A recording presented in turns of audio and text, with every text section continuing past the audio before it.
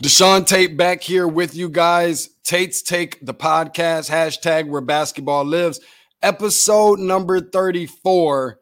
Appreciate everybody for checking us out, joining.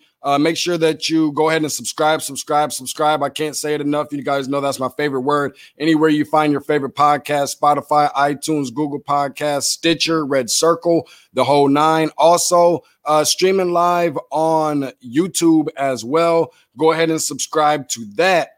And I'm just thankful for you guys to be able to join me for another podcast. For those of you who won't have the opportunity to join me live, and you're going to be joining me on the back end a little bit later, I appreciate you for doing so, and even telling a friend, telling a family member, telling your mama, tell your grandmama, friends, enemies, the whole nine. I appreciate that. Now, you guys know that I have teased for quite some time that I'm going to have a guest that I'm really looking forward to having. This one I've kind of been anticipating and looking forward to since we had a chance to chop it up over the course of the last couple of years. And I hate that I missed my boy for All-Star Weekend when I was out in Chicago, my very first All-Star Weekend that I had an opportunity to cover. But I'm happy that we do have him here on today and get the opportunity to kind of pick his brain a little bit as I bring him in right now. Scoop Jackson, sports and cultural journalist, author, senior writer for ESPN, contributor for ESPN's The Undefeated. The resume is a long list, bro. It's a long grocery list, like a long laundry list. How you doing, Scoop? I'm good, man. Grinding. Hey, man, All-Star was on me. I just got, I told you, it was like I was caught up. It was ridiculous. So, yeah, that's on me.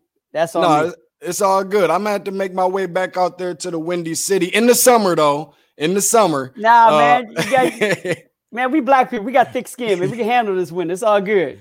Yeah, because especially me coming from Michigan, that's a whole nother level of cold that most people just don't understand. It's better than coming from LA, though. You know something about it, though. So, you good.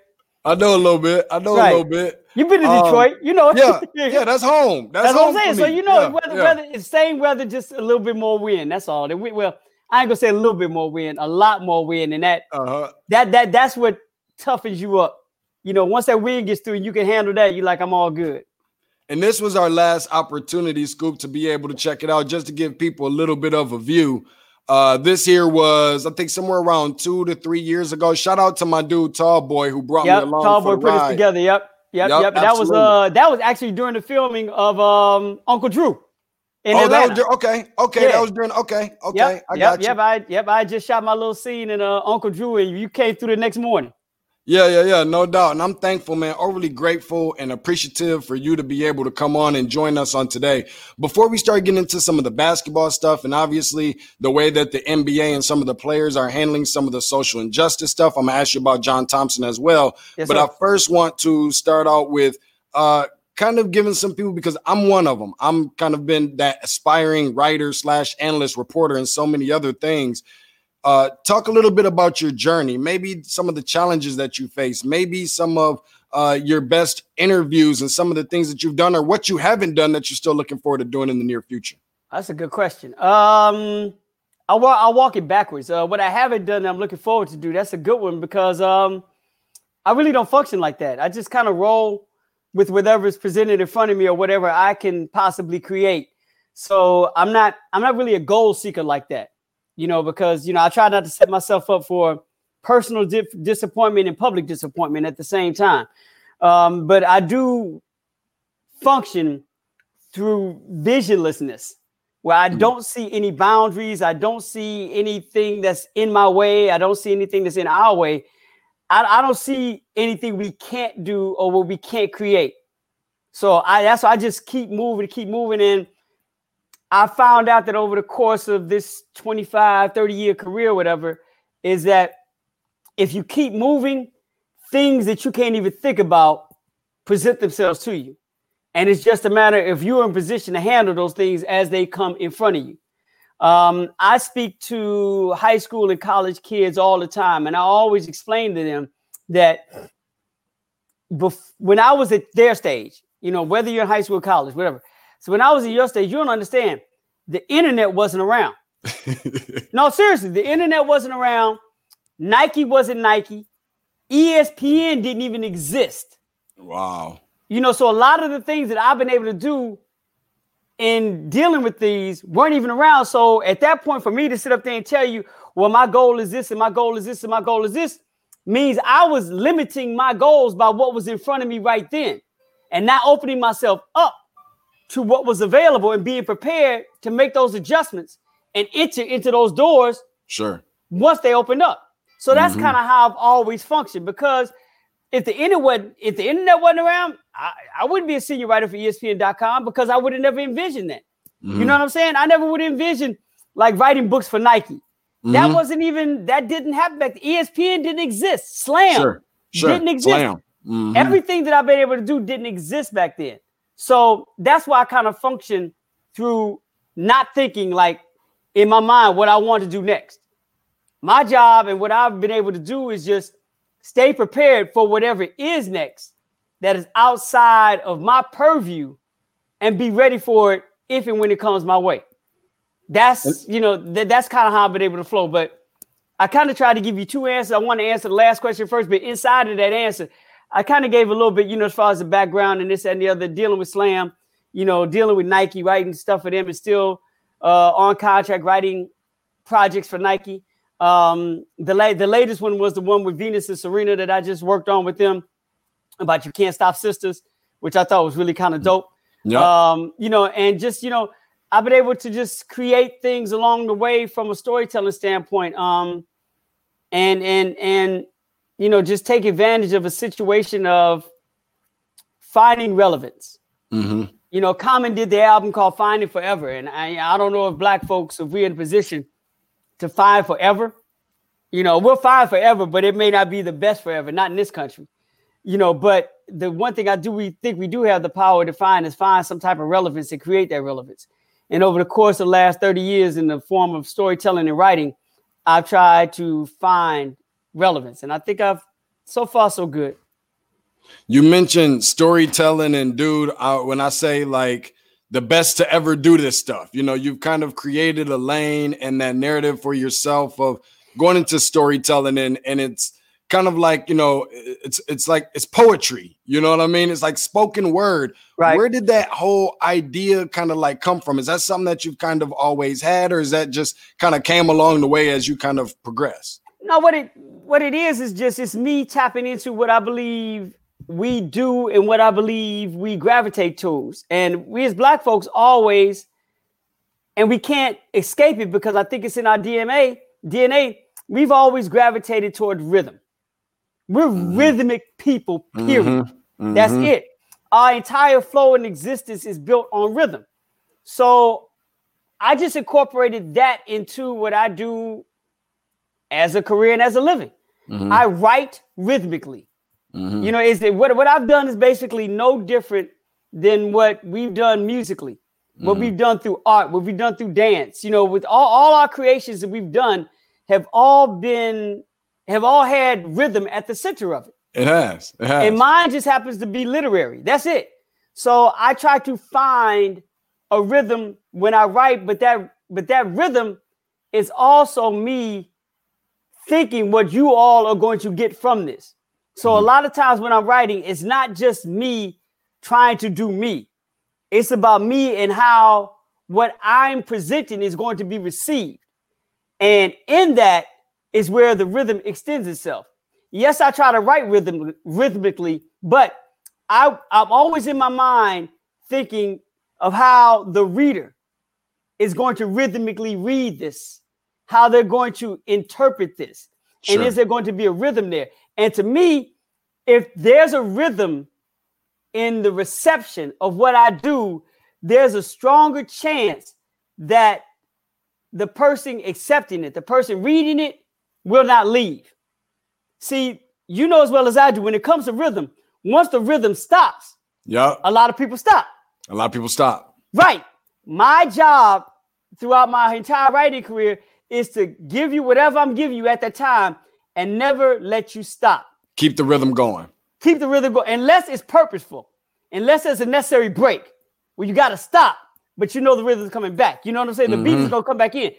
So that's really all it is. It's not something I've done differently. It's just me accepting who I am and who we are and trying to incorporate that in ways that, in a in a genre that hasn't necessarily been done before. We've done it in so many other phases of storytelling and in art and in creation.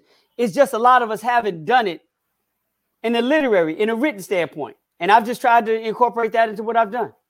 And the beat goes on. It just kind of reminds me of that, that song. I think it's the Whispers. I think it is. You preaching, brother. You doing the real deal. I got everything but my tambourine and my towel to throw at you and say, preach on, preacher, preach on, preacher.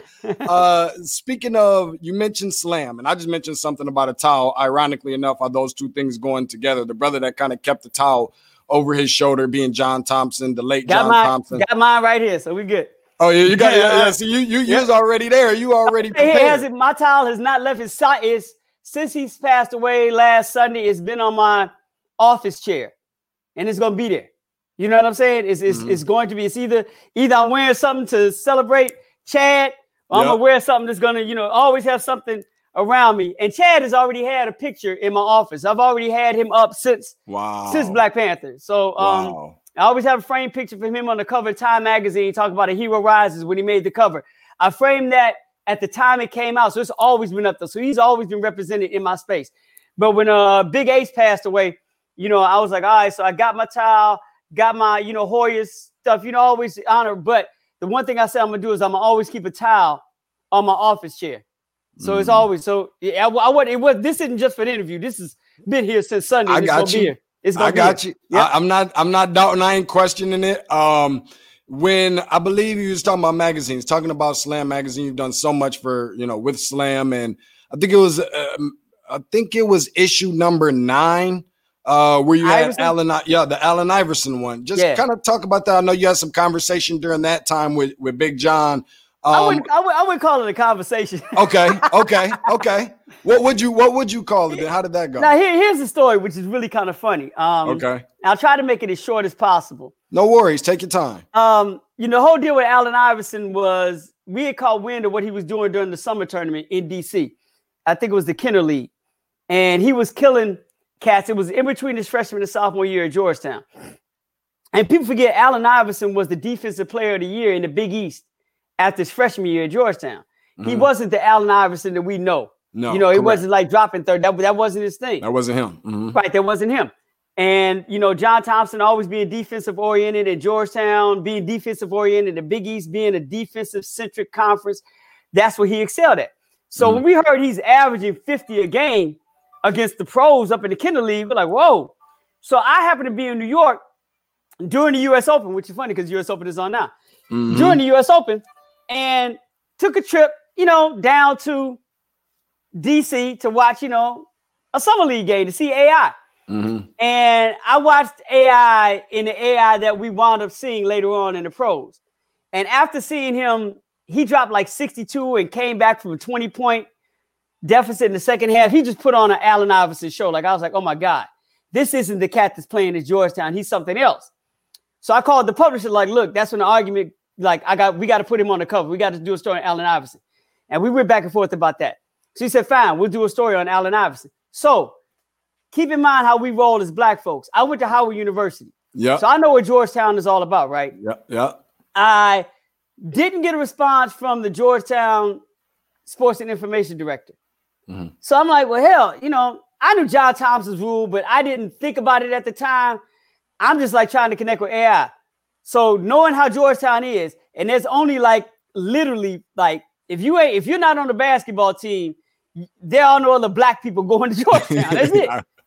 So what I did was I just walked on campus. The first Black person I saw, like, hey, where's Allen Iverson stay? They're like, oh, he right over here. They pointed me right to his dorm room. Straight like that. Yeah, but that's the way it is. When you're such a minority in a space, every Black person knows exactly where and who you are. So I went straight to his room, knocked on his door, like, yo, man, introduced myself. Othello Harrington was his roommate. He was back there ironing. Yo, I'm Scoop for Slam Magazine. Yo, we trying to do this. Oh, what's up, bro? What's going on? We get down. No problem. Let's do it tomorrow. I'm like, cool. Let's do it tomorrow. He's like 7:30. Meet me back here. I'm like, cool. No problem, right? Super dope. I get there to the dorm. As I, talk to the lady at the front desk, she said, oh, okay, there's a phone call for you here. And that's when she was like, okay, well, you can wait here and he'll come down or whatever. All right, cool. And she's like, oh, the phone's for you. And she said, you can pick it up over there. And I go pick up the phone, and it's Big John. Big John. with that big ass voice, right? Yeah. And he just goes in on me. Like, who the hell do you think you are? What are you all running, a guerrilla organization? He just really goes in on me. And I'm sitting there at first. I'm like, oh shit, that's John Thompson. I'm like, and that voice and who he is. Yeah. And I just kind of regressed, back to childhood. And then literally about 2 minutes into that, him like doing his thing, I really just checked myself. I'm like, wait up. One, this ain't your daddy. Right. And two, I'm a grown man. Yeah. So I snapped back on him. The minute he took a breath, I snapped back on him, kind of like old boy Lin-Manuel Miranda did when he was playing Hamilton. Okay. Are you out of your goddamn mind? Yeah. So I snapped back at him. Basically, like, man, you got no right to talk to me like that. Who the hell do you think you are? And I don't give a blank who you are. Yeah. So I went with the grown man thing back at him, right? Okay. And that's that shot coming out too. So yeah, of course, Midwest. After I came back at him, he laughed. He's like, young brother, I can see you very conscientious. You don't take any shit from anybody. I'm like, no, I don't. He said, I like that. All right, here's what we're going to do. Let me do some background searching on you and your publication. All right. And then I'll get back with you and see if we can have this interview happen. But understand me, this is my program. And anything that goes on has to come through me. So next time, if you don't get a response from my people, understand you got to come through me first. Come through me, yeah. Right. And my thing was that, you know what? I respect that. And he was like, I respect you. And that's how we ended that conversation. And then a couple weeks later, got an email from the SID setting up the interview with Iverson. Wow. And John Thompson and I became good friends after that. Like, he used to have me on his radio show all the time. Every time I see him, he gave me the big, I give him a hug. But I think it was the fact that he never had too many people like stand up to him, even though it was through a phone. Yeah. You know what I'm saying? Because if I'd been standing up to him face to face, I'd have been in his belt buckle. Yeah, no doubt. Look, right? No doubt. It would have been a good look, right? I met John. Yeah, trust me, I know. You know the deal, right? But I had to like check myself, but I think he respected that. And he understood that I think through the way I responded, he understood that I was a young brother too. Not Allen Iverson young, but just a young brother younger than him. And I think he, in his mind, was like, this seems like the type of dude that I would have pulled into Georgetown. This seemed like the type of dude that I would have, mentored. This seemed like my type of dude. This seemed like a dude that came from me. So I'm going to respect that, and that's how that whole John Thompson thing went. But what it turned into after that was all love, straight love. Like, he talked to me personally about his divorce. We talked about his son taking over George, his concerns about that. We talked about my end and raising my kids. Like, we've had you got personal, Yeah, we had just like general conversations as, not like father, son, uncle, nephew type thing, just as, him just being an older gentleman and him respecting who I was and what I was able to do, but giving him respect at the same time, even though we weren't necessarily colleagues. It was just, it was a friendship. It was really, really became a decent friendship just based out of respect. So, but that was my favorite interaction with him, was that initial one, because it was just like, and I've heard many people talk about how John comes at them like that, and they've always backed down. And it's funny because initially that is it. Yep. That's the initial thing you get. But then, depending on who you are and where you are in your life, you're like, well, hold on, man. Wait. What you're saying now, I agree with, but now to me, it's getting disrespectful. And I'm not going to take that from anybody. That's right. I don't give a damn who you are. You know what I'm saying? And I just never was that person. So, man, I respect it, dude. And just I brought a couple different people on, and we've heard some John Thompson stories. None quite to that extent, but yet still, all of them just very good stories. I'm glad that you shared that with us. In the locker room right now. Scoop Jackson, sports and cultural journalist, author, preacher, I guess I'll throw that one up in there now. Senior You're writer funny. for ESPN, contributor for ESPN's The Undefeated. Find them on social media platforms, specifically on Twitter at IB Scoop Jackson, at IB Scoop Jackson. I want to dive a little bit. I don't want to keep you too long, but I'm good. I'm good. We good. I do want to dive in a little bit to some of these playoffs. We can go back to some of this other stuff, but Yeah. you know, I'm curious to know who you taking in this thing, because being in the bubble, this whole thing transpiring, and it's just been really weird and wacky. I call it September Madness because, you know, I'm big college basketball, Michigan State, and everything else. Right. I didn't get my chance to have my March Madness. This has had some of that feel. So many of these games coming down to game sevens. So many of these games coming down to, you know, buzzer beaters and one possession games, 2-point wins, and so forth. You know, when we thought that arguably, and still is maybe, Boston being the strongest team, not just necessarily in the East, but in the playoffs. Miami is unbeaten in the playoffs. Then you got these two LA teams. What says you about everything that we've had the opportunity to see within the bubble when it comes to the playoffs in regards to who's been looking the strongest, and who do you have taking this whole thing? I feel the exact same way you do, in that this is really over the course of the last, you know, month or six, however long it's been, it's really taken on a feel of, you know, a long version of the NCAA tournament. You know, even though it's not a one and done situation, just the nonstop all day presentation of it. Like you're waking up at 11 in the morning, games you on, are. you know, it's like the first couple of weeks. So that was unique, and that gave a certain feel. But for me, it hasn't changed the way I initially felt before the bubble started. Is that my prediction was it was going to be the LA Clippers and the Boston Celtics in the finals, and that the Clippers were going to take it. And the only reason the Clippers were going to take it was because of experience in that setting. You know, with Kawhi being there, with, you know, the age that Patrick Beverly has, the age that Lou Williams has. You know, you have seasoned cast there. In the degree of what you have to deal with as a core situation. Paul George been around for a long time. Kawhi been through it. You know what I'm saying? Whatchamacallit's been through it. As I said, Lou and Patrick Beverly. That core, that moment of being in the finals is not going to overtake them the way it will Boston, because Boston's so young as far as their core is concerned. So I think that's going to be the tipping point in this. And that hasn't changed. Just the way it's gotten there has kind of shifted a little bit. You know, but to me, at the end of the day, it's basically it stayed on course. I can't say that I saw Miami being there, but having to go through Indiana, you know, at least in the first round, I would have predicted that before the, you know, bubble anyway as well. To do that without Kendrick Nunn is still surprising me. And, you know, I still don't even know what his particular situation is and whether he's back, not back. I haven't gotten to the depth of what's happening there yet. But I don't know if they have the power to get by a Boston, especially if by this time Gordon Hayward's back. So it's hard for me to look at Miami and thinking they could be the upsetter. In the West, to me, it still just boils down to LA and LA.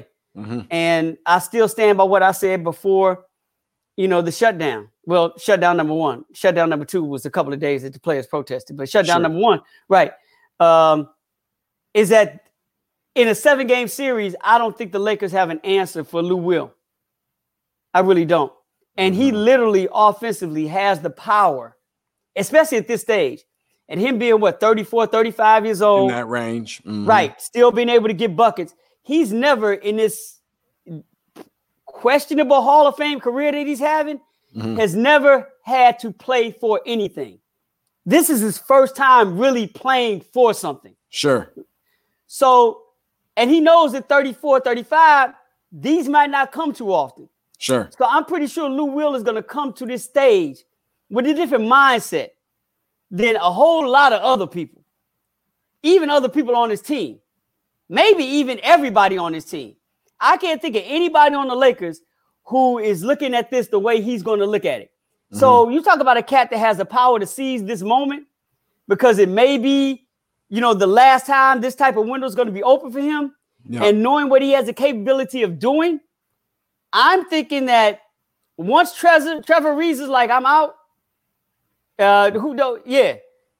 who is going to be the Lou Will stopper?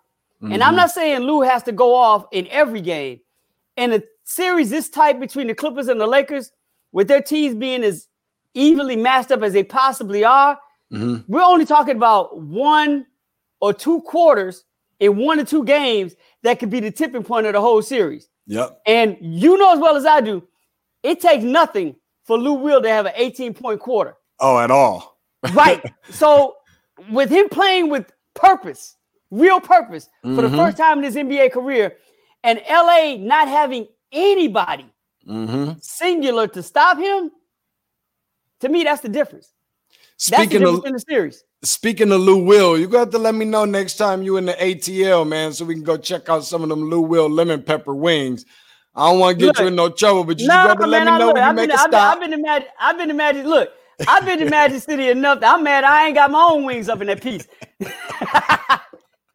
Hey, yo, off the air, I got the greatest. You thought the John Thompson story was great? Oh, my God. I got a Magic City story for you that's even better. Can't wait. I can't wait. I got a Magic City story for you that's even better. I'm almost ready to wrap this bad boy up so I can hurry up and get to that story. Oh, man. Going with it next. We were talking a little bit about Lou Will. He's up for the Sixth Man of the Year award again, ironically enough. And actually, I think he could break the tie between he and Jamal Crawford of winning it 3 times apiece, the most in NBA history. But he's up for that award again, along with one of his teammates, Montrezl Harrell. Go ahead. Can I shut you down real quick? Sure. That's where I think the Lakers went wrong. Why? And not picking up Jamal Crawford. You mentioned Jamal Crawford because to me, if you can't get somebody defensively to stop Lou Will, at least put somebody on your squad that can match him bucket for bucket. And for Jay Crawford to be out there. Yep. And the Lakers not grab him. Yeah, that's a good point. That's why I'm like, damn. That was your opportunity. That was your opportunity. That's it. It was. You mentioned him, and that was the one thing that's always in my mind. Like, why didn't they just grab him? And that would have evened up the matchup. And then you're like, it's a toss-up. So go ahead. I'm sorry, I didn't mean to cut you off. No, it's all good. I guess I'm doing my job now. And even with saying that, I know Rondo's coming back, and I know he's not 100%. He's a liability on offense as much as he would be pretty good on from a defensive standpoint on the perimeter. And just even talking about, Jamal Crawford and all of that. Instead, you're going Dion Waiters is good. Dion could put a bucket, but Dion ain't that. Right, that's what I'm saying. And Ray John can't hold up with Jake, with Lou on a regular basis. You know what I'm saying? Yeah. I mean, in my mind, and once we say no disrespect, that means you're about to say something disrespectful, but you still have to claim it as you're not trying to be disrespectful. Sure. But, Alex Caruso, Rondo. That ain't it. Dion Waiters. I'm talking about what Lou Will is going to see in front of him while he's on the court. None of these guys pose a threat to him when he's in that mode. They ain't like that. Right. And what I'm saying is that Jay Crawford may not be that threat when he sees him guarding him, but Lou knows he got, all right, this is, I'm looking in the mirror now. So what I just did, he's about to do. That's all. You got to counter. If you can't stop him defensively, you have to counter him offensively in a series like this. And the Lakers had a chance to do it. And I think that's where they missed that opportunity. And they don't have the piece to even come remotely close, let alone. There's only a few players in existence right now that could have done that, and they had a chance to get one. I think Dion Waiters is close, but not enough in this particular situation. Because Jamal Crawford would have been playing for the same thing Lou Will is. They're both the same age. Both have never been in a position to really play for anything. So that same internal drive that they would have had, that no other player on the court would have had, would have gone up and up because they're playing for the same thing. They're both playing with the same sense of purpose. Sure. Dion Waiters nor JR passed the bottle Smith. But when we was talking about, when we're sitting here talking about guys like Montrezl Harrell, who's up for the award, Sweet Lou, who's up for the award, and a guy who I'm hearing is going to arguably right now be the front runner, being Dennis Schroeder, to take on that. What we have seen so far within these awards so far is Defensive Player of the Year with Giannis, as well as Coach of the Year, Nick Nurse, and Brandon Ingram getting the Most Improved Player award. Where do things stand in regards to the MVP? Like, who do you consider the MVP for this year? And just your overall thoughts on, there's been this spat going back and forth between J. Will, LeBron, and Richard Jefferson, and it's just been so much. Right. Do you agree that he's kind of like that Pippen, though, to an extent? I can't be totally mad at Richard Jefferson for saying what he said because it has that kind of feel or vibe and energy to it. See, I think that what Richard said was shade. Okay. And I think Richard knew it was shade. He didn't. The way Scottie Pippen has been used in the past, is right. He's tired of it, right? But it's not said in the most positive manner. That's true. So when you're saying that, especially when you're putting in a comparison to what he was to Jordan as opposed to what he has been as a standalone ball player, to me it's shade. And I get where Pippen, as petty as it may be and as thin-skinned as it may be to respond, I get where that's coming from. Because to me, to be honest with you, there's nothing Richard Jefferson could do to tell me that you said that in a good place and you meant something good by it. Sure. You know what I'm saying? So to me, the whole situation dealing with all of it is Jay, Will, and Richard Jefferson started off throwing shade for no reason. It was unnecessary. Mm-hmm. You know what I'm saying? It's unnecessary. And Scottie Pippen and LeBron both have thin skin in this particular situation because they didn't need to clap back the way that they did because, it's not that serious. So I get both sides. I don't want to get caught up in this because I think all of it is unnecessary. Sure. But to start the whole thing off, one, you can't expect somebody to accept what you're saying initially, saying Richard Jefferson, as just saying something positive about me. That's true. You know what I'm saying? I can see that. And Richard needs to own up to that. Like, you were not using Scottie's name as something positive. In a positive light. You were basically saying, step back. You know what I'm saying? You're basically in a passive aggressive way saying you're not this. You know what I'm saying? You're not big up in Scottie Pippen when you say that. That's what I'm trying to get at. So it's a very passive aggressive way of kind of making a, backhand slap compliment. Mm-hmm. And a lot of people ain't gonna stand for that. Did it have to be that kind of clapback? No, but I'm not the one that's being said that. So everybody comes back the way they're supposed to. But do I feel that way about Giannis? No. Well, I'll put it this way. To me, if I'm Giannis, I'm taking that as a compliment because of what Scottie Pippen is. But I'm accomplished. Right.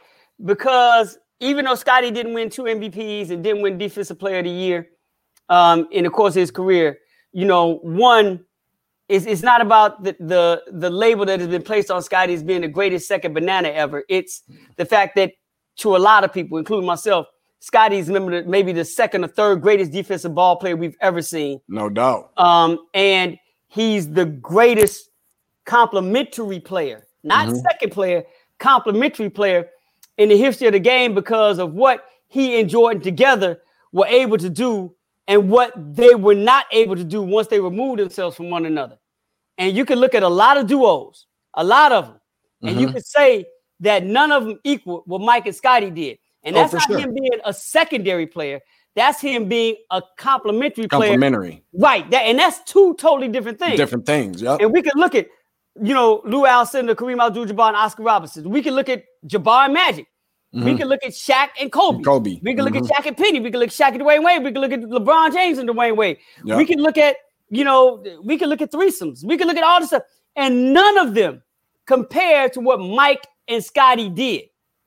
You know what I'm saying? So if I'm Giannis, I got MVPs, I got Defensive Player of the Year award, but I don't even have one ring yet. I haven't even gotten through a conference finals yet. So if you're going to compare me to a dude who is, you know what I'm saying, the second or third greatest defensive player overall in the history of the game it's still the ultimate compliment. And the ultimate complimentary player. Yep. And one of the 50, if not 25, depending on who you ask, greatest players of all time, I'm taking it. But once again, it was not said that way. You know what I'm saying? So I do. Yeah. So for Pippen to clap back, I get it. You know, I get it, but he shouldn't have, because his thing got to be thicker than that.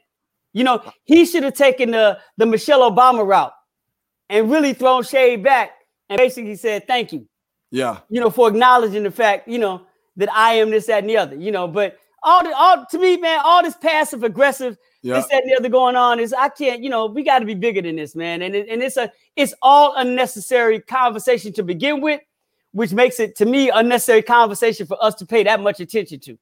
You know, that's just me. But I think you asked in the beginning about Giannis being that.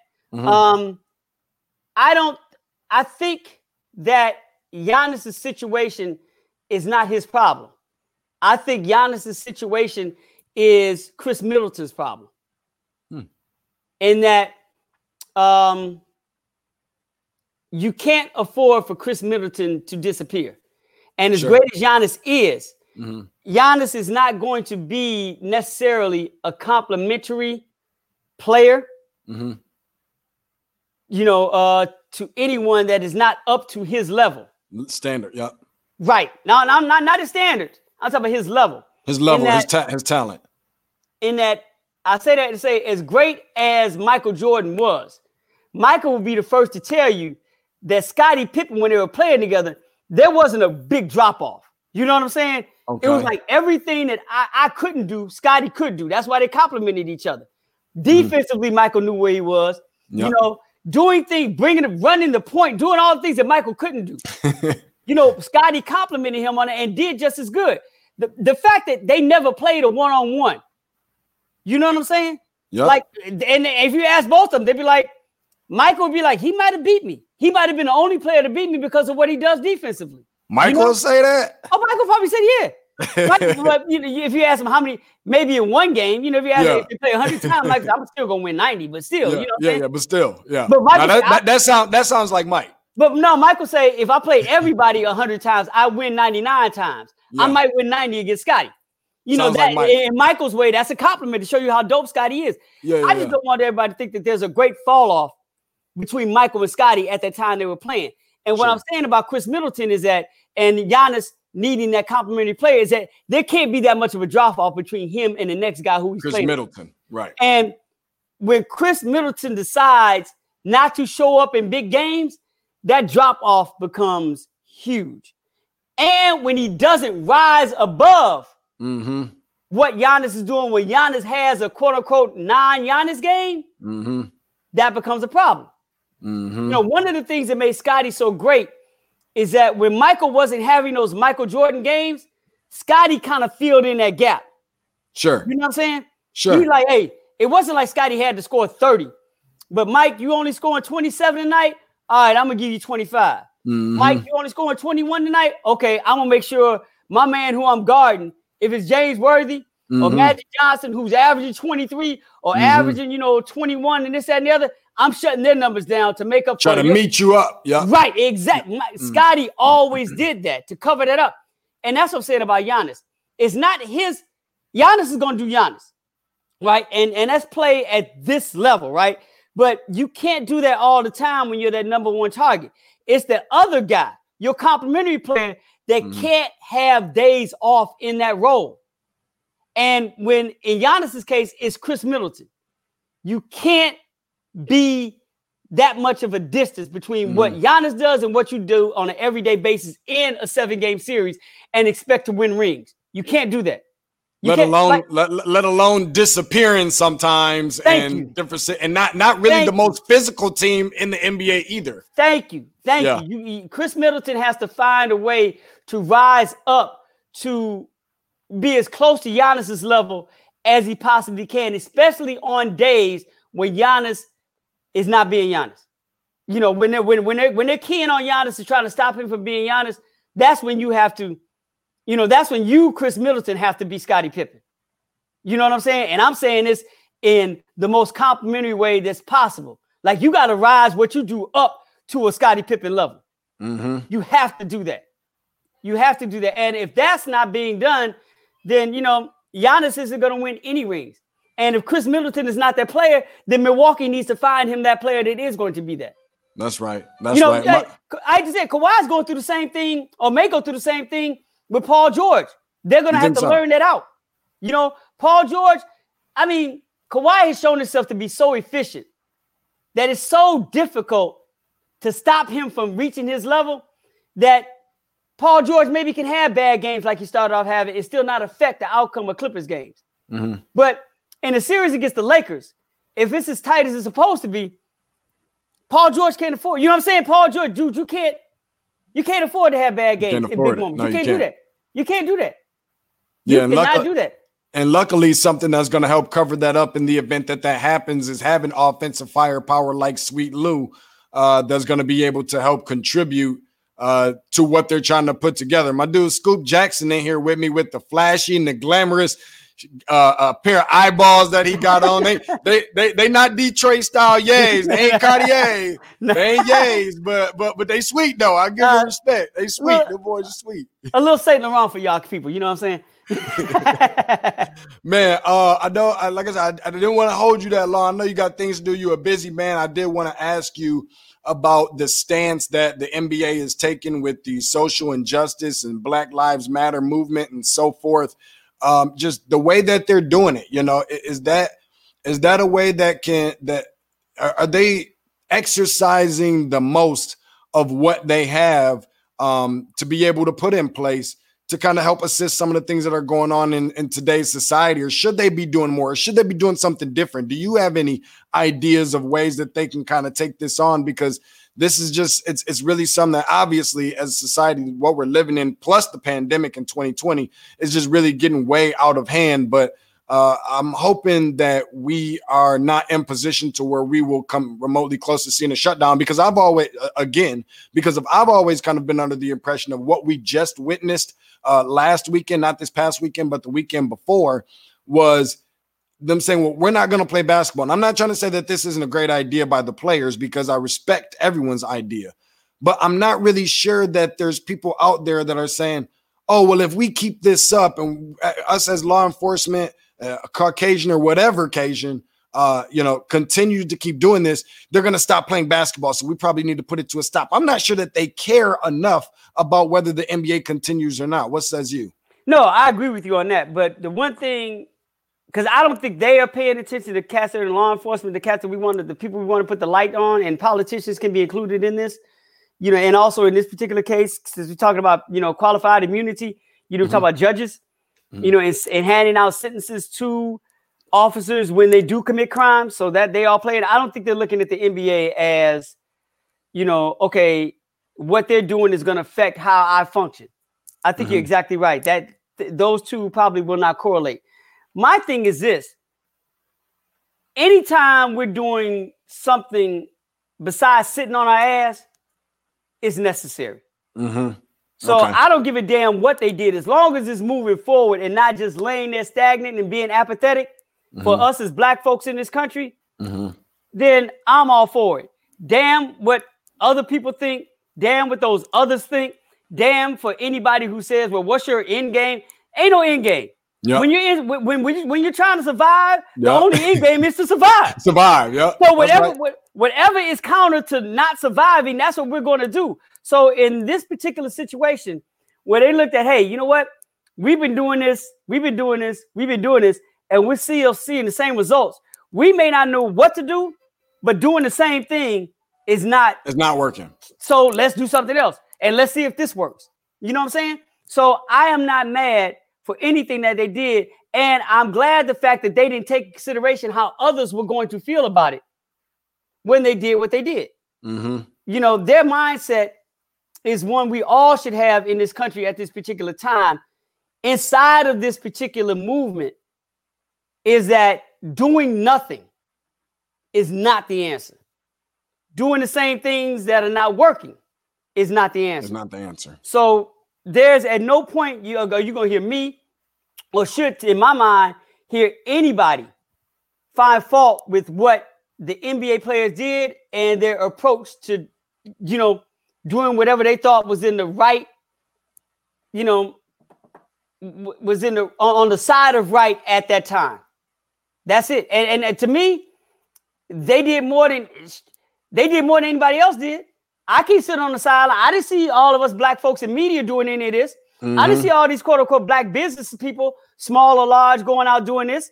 I didn't see. Name me another group as far as the workforce is concerned doing this. No. So how are we gonna sit on the sidelines and be like, oh, well, they shouldn't have, they could have done this. No, not when you're not doing shit. Passing the buck. Thank you. No. I got all respect for them, and especially the players in the WNBA as a whole business model about everything they're doing. And once again, there's no blueprint for this. It's like raising a kid, man. You can read all the Dr. Spock books and get all the advice from psychologists and doctors and all this. They'll tell but until you become a parent, there's no one way to do this. You just continue to do it and you adjust because every kid is different.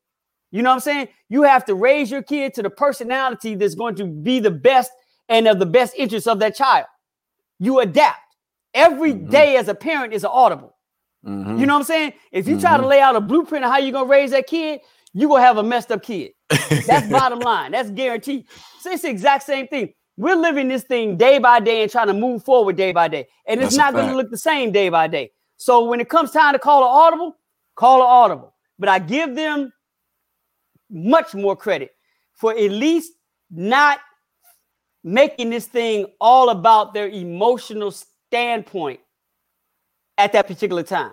It wasn't just an emotional move. They sat, thought, talked, made a decision, then went back and went deeper into research to find what they could do.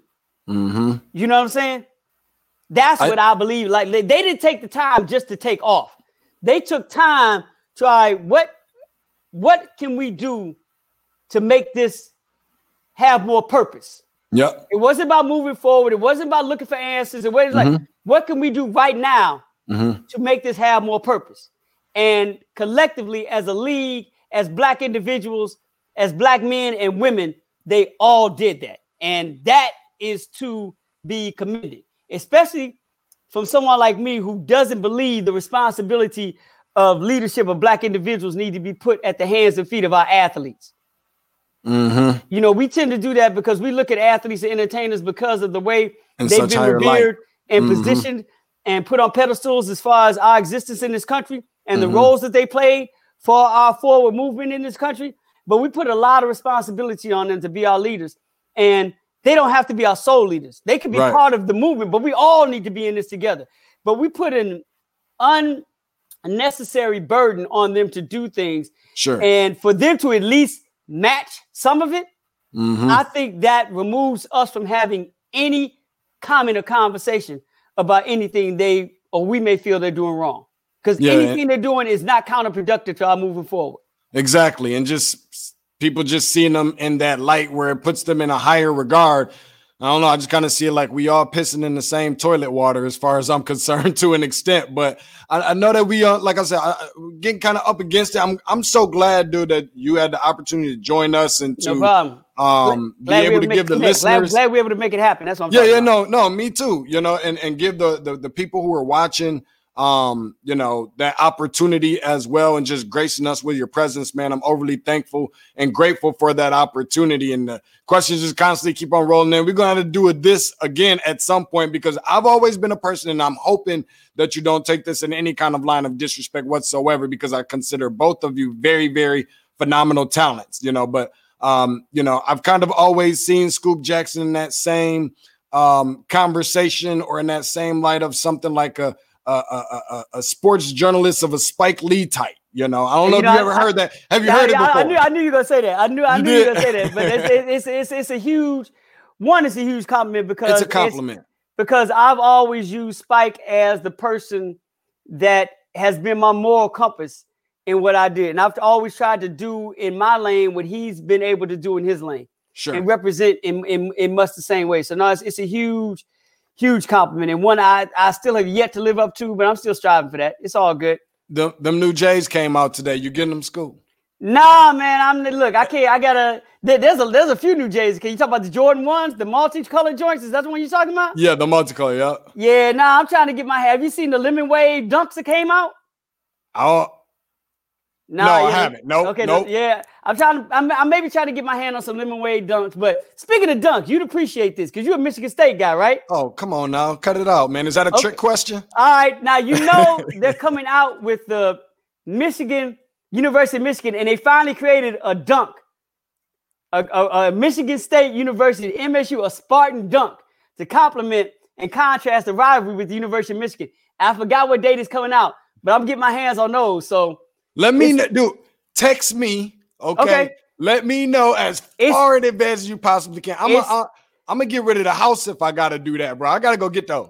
Dude, I've seen them both. Matter of fact, I have a pair coming my way. Seriously. So, and I'm like, yo, anybody from MSU, when I get my hands on them, the first person I'm tweeting is Magic. Okay. Then I'm tweeting Jamel Hill. Then I'm tweeting you. Okay. So I'm good with that. Right. So I'm trying not to start chasing things as they come along. I'm trying to wish them in existence. Mm-hmm. So you know what I'm saying? So the ones that dropped today, the Jordan ones, yeah, I love them. I got my Jordan 1 game up to a point where I'm happy. I'm satisfied. So I'm not being greedy. I'm not going to be like, I'm not thirst trapping like every Jordan that comes out. But at this stage in my, OG game and the shoe game, I'm being very selective about things that I may go after.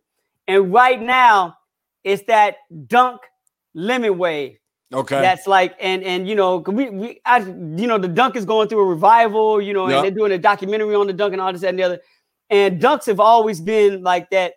If you ever look at a shoe as being a piece of art throughout its entire history, the dunk has been that shoe that has really been equal to pieces of art because of what they've been able to do to it from a material standpoint, from a design standpoint, all this, that, and the other. So as much as I like the multicolor Jordans that's dropping today, my eye was on that lemon wave. So I hear what you're saying. And you know what? At this point, man, I can't have what all you young cats got. I can't keep up with y'all, man.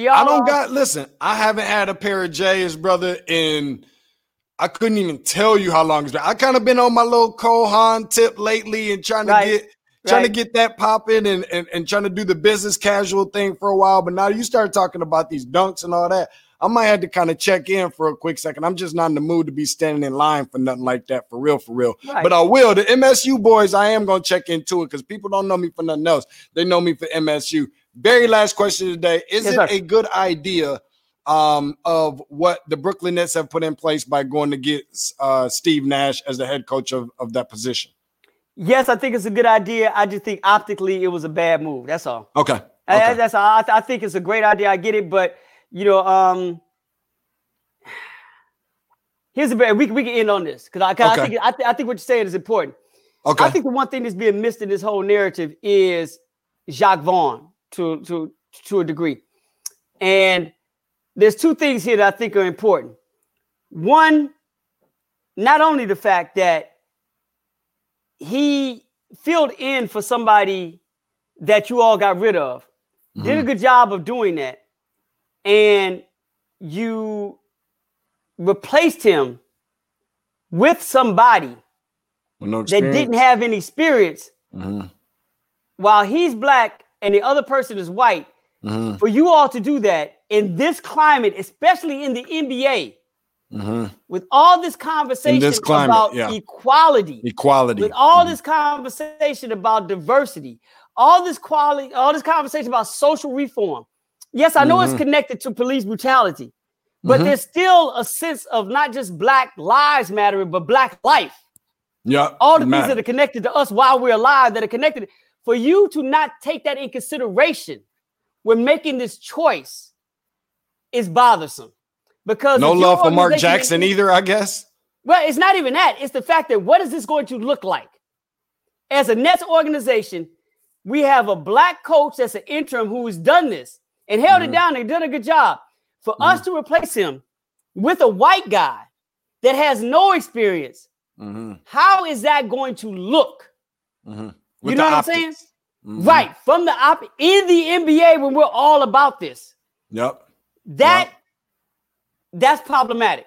The fact that they didn't even consider how this would look to the general public, to consider how this would look for them as an organization. In this climate, to not even consider that just basically goes back to show how much work we have to do.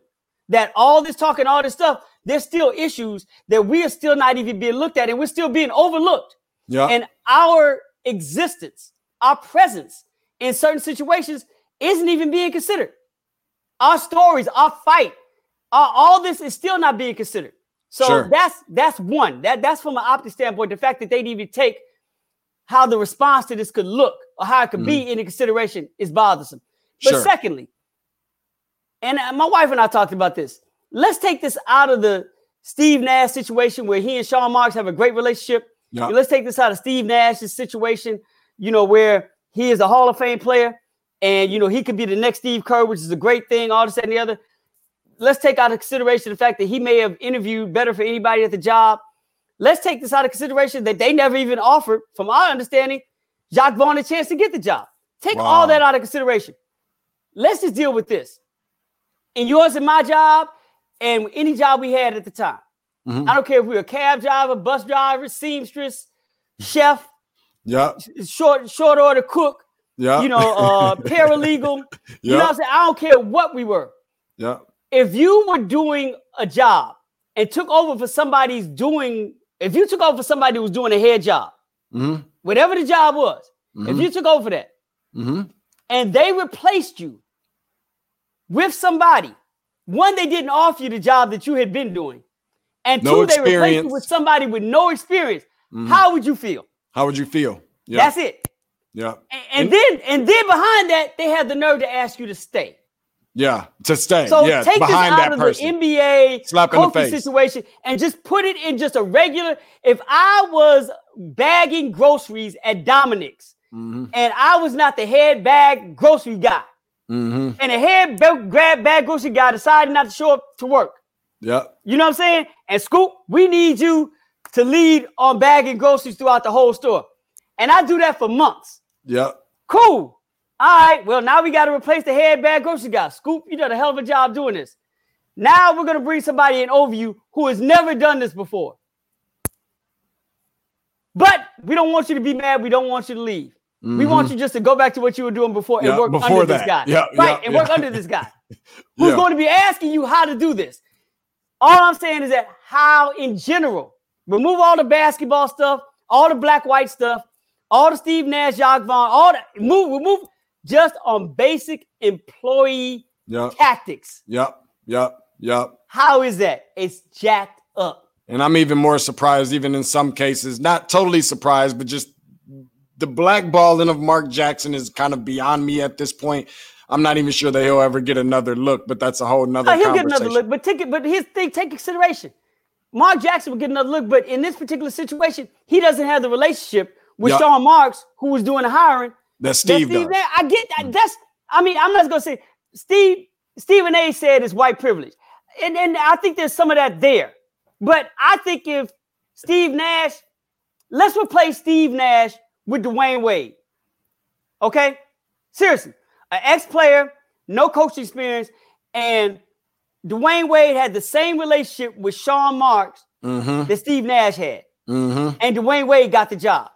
Yep. Okay, what's now missed is there is no black-white narrative in this, right?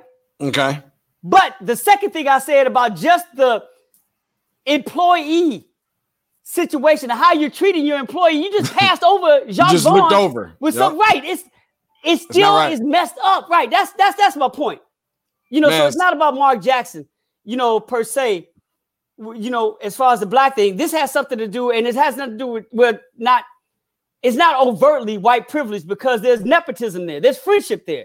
There's a connection there. Right. And that connection is going to override a lot of things in this particular, because if you got a chance to hire your boy, somebody you're familiar with, somebody you're cool with, that probably even covers up color. He said, I don't care if Steve Nash is polka dot. We got 20-year history. Yeah. I don't know Jacque Vaughn like that. You know what I'm saying? I don't know Mark Jackson like that. This is my guy. He wants this job. He could be underqualified. If I get a sign off on the owner on this, I'm going with it. Fine.